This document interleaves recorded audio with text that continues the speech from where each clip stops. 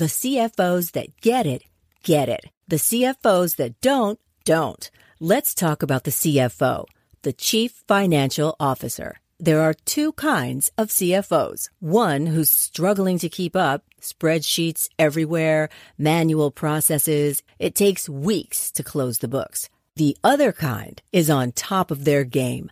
Automated reports, inventory, commerce, and HR flow into the financial model seamlessly. NetSuite is everything you need to grow, all in one place. That's why NetSuite is the #1 cloud financial system, used by over 28,000 growing businesses. 93% of businesses increased their visibility and control after upgrading to NetSuite. Head to netsuite.com/C-Suite for a special one-of-a-kind financing offer. That's netsuite.com/C-Suite. netsuite.com/C-Suite. Get the inside track on 20 top business trends for 2020 from Joel Block. Joel's insights bring Wall Street to your street so you can profit from the inside in 2020. Just text the word TREND to 72000. That's 72000 and download your free copy today. Grab your phone and get the inside track on business trends that affect you and your business. Just text the word TREND to 72000 for your copy now. This is Profit from the Inside with Joel Block. Insights to give your business the inside track. And now, here's your host, Joel Block. Why is it that some people are so captivating, whether on stage, in the boardroom, in a sales presentation, and other people just do such a poor job of communicating their ideas, their thoughts, maybe they're even off-putting? To help us answer that question, Jason Hewlett. Jason, how are you? I'm awesome. Joel, how you doing, man? Hey, good. Listen, I want to just tell the listeners, this is no regular guy. This is like this guy. You can take off your cape, Jason. This guy is amazing. I saw him present here about 2 weeks ago to an audience of all professional speakers. The National Speakers Association had its annual meeting, and he was the MC of the banquet. And he just did stuff that was just unbelievable, and that's why I just think that we have so much to learn. Jason, tell us what you did that evening. What was your assignment, and what did you do? Well, my assignment was to be the master of ceremonies of the CPAE Hall of Fame banquet, which is really an intimidating, frightening event, if you will, because of the fact that all these amazing Hall of Fame speakers are in your audience. They've seen everything. They think they can do everything, and they're with their spouses or their guests. And so really nothing surprises them. Nothing shocks them. They've been there, done that. And so as the MC, I thought, this is my only time ever that I'll be asked to do it, I bet. Let's do something that will wow them that they've never seen. So I decided about 3 months prior, with a 3-month beard already on my face, I thought, what if I spend another 3 months growing this out to ridiculous portion that when I get on stage, people will say, oh my gosh, is that even him? He looks ridiculous. And then I did a song called The Piano Man, and we changed the words up. The show producer's name is Bill Stainton. He's a Hall of Fame speaker and a 29-time Emmy-winning producer. And we came up with a parody for The Piano Man that fit to the night of CPAE Hall of Fame, and everyone cheered and loved it. My big bushy beard poking through my harmonica as I played the piano. Let me just stop you for a second, because I have to say, we were sitting at a table the day before the banquet, and it was nothing. There was nothing short of a facial forest. That thing, it was the biggest beard. I was ready to do a little bit of grooming right on the spot. I was going to grab that thing and just start chopping away at it. It was unbelievable. I mean, so at that time, I thought I thought it was like a religious thing. I thought that maybe you were kind of going through some kind of a transformation spiritually, and you were living in the mountains with goats, or I don't know. I didn't know what was happening, but all right. So continue your story. So you start by doing this piano parody, which was really fun. It was really great. And then you come on stage and everybody's just like freaked out by your beard because it was just so out of control. Yeah, so I bushed the beard out as much as possible with product, with combs and brushes. And people have been complaining about it all week, saying, why do you have such a crazy beard? And I'd say, well, I just wrote my book up in the mountains of Utah, and I'm growing this out and whatever. And what they didn't realize is that was the main part of the whole evening, was almost an in-your-face to the concept that us as speakers, or any professional really, that thinks, things that we create that are really just kind of a facade, it really doesn't matter as long as what's underneath is still there. It's all the same. And so I shaved the beard in front of everyone in order to present my Elton John musical impression by saying, I can't do the Elton John impression justice with this thing in my way. And what is my level of commitment? What is my promise to you as an audience, as my client? And they've requested I do this one Elton John bit. So I then proceeded to shave the beard in front of everyone, shrieking, laughing their heads off, and then throwing out these ideas that other speakers do the same, that there are many heroes out there, but I'm not the hero, I'm just a hero, And it was just really a parody of customization. It was a parody of what it is that we think we're so important to be able to have or do to present to our audiences, and how we can get rid of anything as long as we still keep our promise to our audience. The crowd went nuts, man. It was fun. And then did the Elton John, and awesome. What I took away from that, which I think is so much bigger than the speaker business. I mean, I think for speakers, you said, let's raise the bar and let's make new promises, and let's go to new heights, and let's do incredible things that clients aren't expecting. But that applies in my mind to every business, every industry, every position inside of a company. Everybody can take their job to another level if they want to. And, I've seen you before, and you just make a habit of pressing the pedal to the metal, going to the next level, raising the bar. And one of the things that I'd like to talk about is there something that you think about? Like, if you're a sales manager, how do you go to the next level? If you're a CEO of a company and you're presenting in a boardroom, how do you take it to the next level? What does the next level look like? And how do you even examine that situation? I mean, do you have any thoughts on that?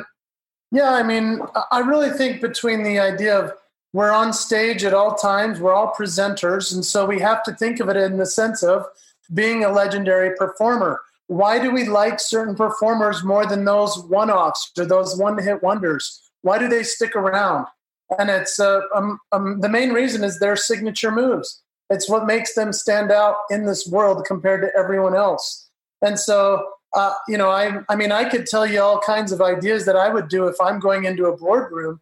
I mean, I'm thinking of it as a performer, and I make sure that I know my material left and right. I'm practicing. I'm nonstop, pedal to the metal, like you say. Whether it's a piano piece or if it's just the scripting, I've got it down pat, because once you get on that stage, it's too late. You're going to go into autopilot. And so if you're going into a boardroom, into a meeting, you can have some notes, but you just got to go. And you have to turn that light on. You have to be captivating. How do you be captivating? I think you have to find within yourself your own signature voice and your ability to create. Let's talk about that for a second, because you said signature move. So let's say Elton John. So you did this Elton John parody thing, or whatever you did, this lookalike thing. What are Elton John's? What's his signature move? Does he even know what the move is? I mean, does everybody know what their signature move is, and they do it on purpose, or is it just something that gets attached to them? Describe that a little more. Good question. So Elton John, his original signature move was his ability to write melodies that were catchy. He wasn't even a good songwriter as far as lyrics. And yet he combined it with a friend named Bernie Taupin to create great music. And then eventually his signature moves to the audience went from love song singer like Your Song, which is what he showcased to the world at the Troubadour in LA back in the 70s, to all of a sudden becoming the dude that put the cool big glasses on and the big outfits on. He became known for the props that he used. Right, the very flamboyant stuff. Yeah. And so at some point he got sick of that signature move and being known for it. So then what did he do? He decided to strip down a little bit, became more of who he was, He had to have plugs in his hair. He had to kind of embrace what was happening to his body. And even his voice went out. He had vocal surgery. His voice went from, my gift is my song and this one's for you, all of a sudden down to like, goodbye, Norma Jean, though I never knew you at all. And so he had to embrace what the transition was in his life. And those all have been parts of his signature move. We don't have just one. So signature move, like when I heard it, I was thinking like it's the way you tip your head or the way you flip your hand. So it's not just a physical thing. A signature move can be anything that somebody recognizes about you. Is that what you're saying? Totally, yeah. And what is yours? Do you have one? Well, I mean, I do my faces and my voices and all the things that make me unique, and that your listeners. And by the way, the audience can't see this, but this guy's got like this Jim Carrey elasticity about his face. His mouth opens like wider, like a lion. His tongue comes out like one of those anteaters. Yeah. And he just has the ability. You must be fun dad to be for your kids because you make these funny faces.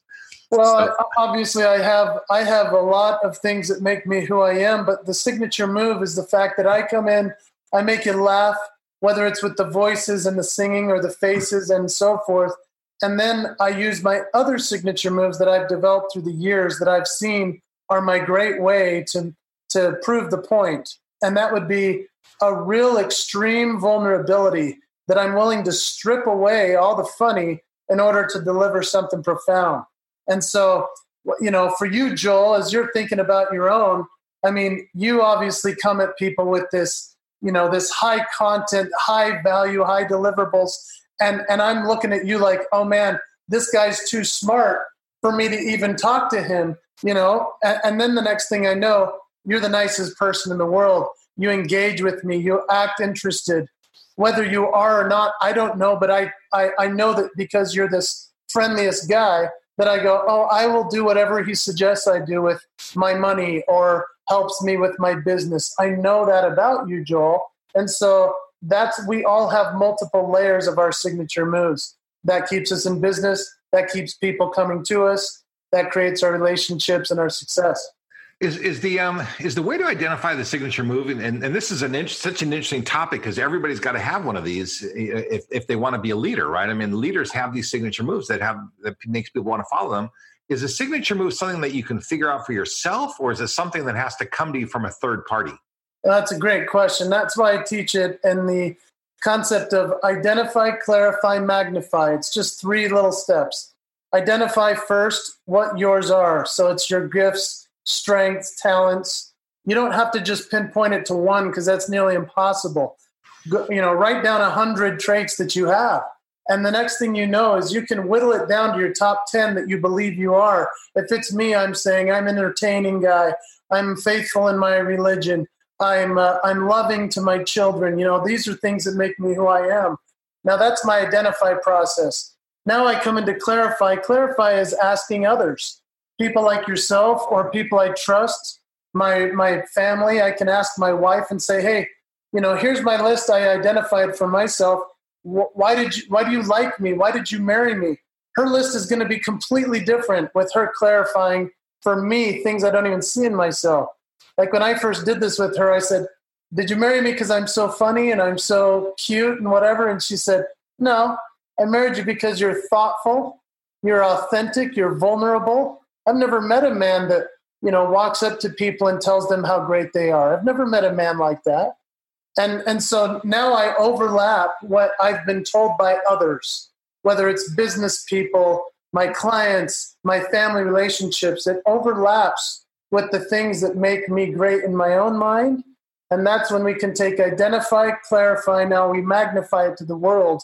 Our signature move is just keeping our promise to share it. That's really a fascinating formula. And I just want to tell the audience that about 5 years ago or so, right, you wrote a post on Facebook. It's one of these kind of posts that, men, women, everybody liked it until their spouses read it. And then they had some repercussion. But the thing was that, you see this beautiful woman in Target and you find you're a married man, longtime married man. You find yourself staring and just daydreaming about this beautiful woman. And then she turns around, it turns out it's your own wife. And you wrote this incredible story, and it got millions of shares. And right, didn't it get something like that when totally viral? It was like all over the place.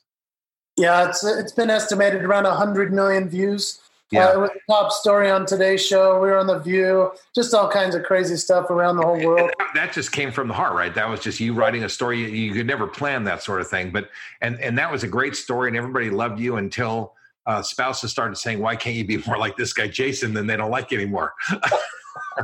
I was the most envied man in the world by women, and at the same time, the husbands were like, "Jump in a lake, pal."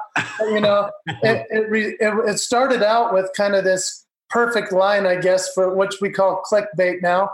But it was, I think I cheated on my wife today with my wife. Let me explain.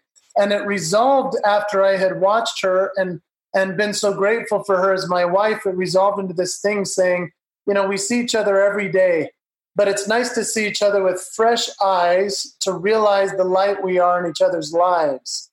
And that's what really stuck. It became this concept called the promise. What's our promise to the one that we love? What's our promise to ourselves? And eventually it became this leadership message of what's your promise to the people you work with, to your customer, to your audience. And so as a keynote speaker now, that's how I present it, as a performer's promise to the audience, and how we do the same in leadership. But it's the sales manager's promise. It's the line manager's promise. It's the chairman of the board's promise to the shareholders. I mean, everybody makes a promise, and they all have to look at that promise from many perspectives. So I think that if you generalize what you're saying, it is just so valuable to so many different people.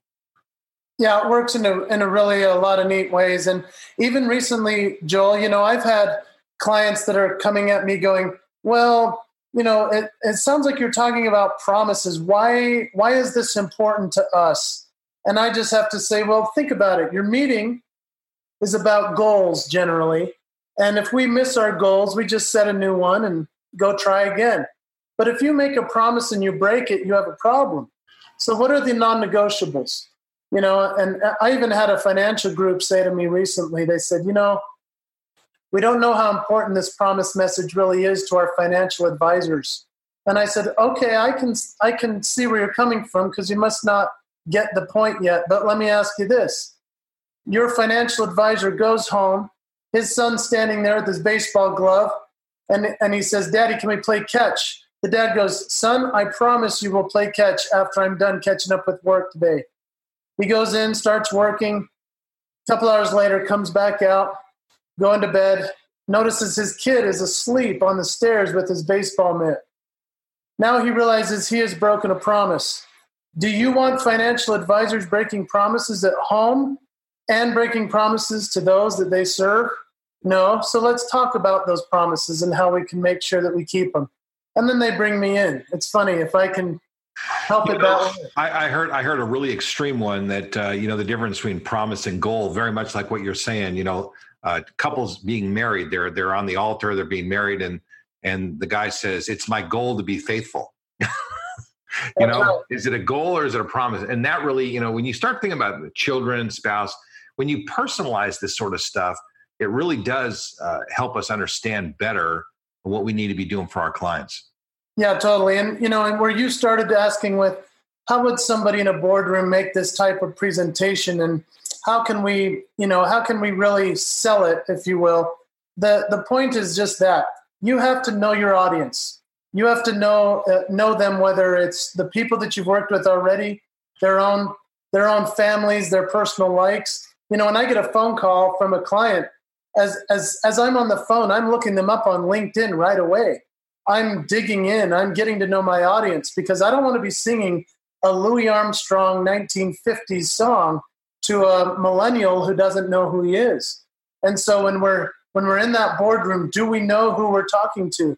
Are we throwing in something brand new, or are we just coming in with that one thing already been discussed that we can really land and captivate that group with our ability to deliver the promise in our signature move kind of way, So what we're really talking about, we talk about the inside track and really how companies benefit from that or profit from the inside. And what we're really talking about is the inside track of how you make a promise, and why promises are better than goals. That's a really significant one.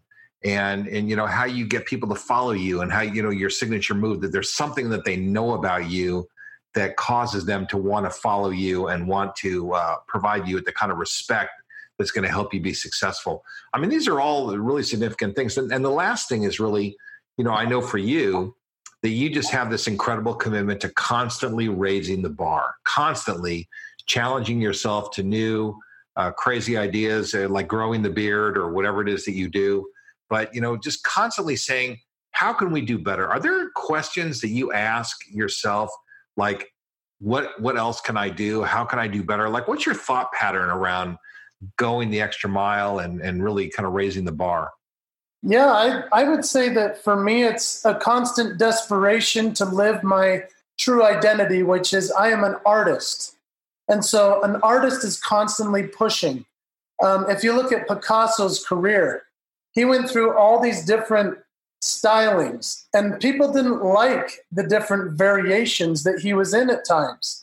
Other times they loved it. But he went through all these different periods in his life to continually push to another level.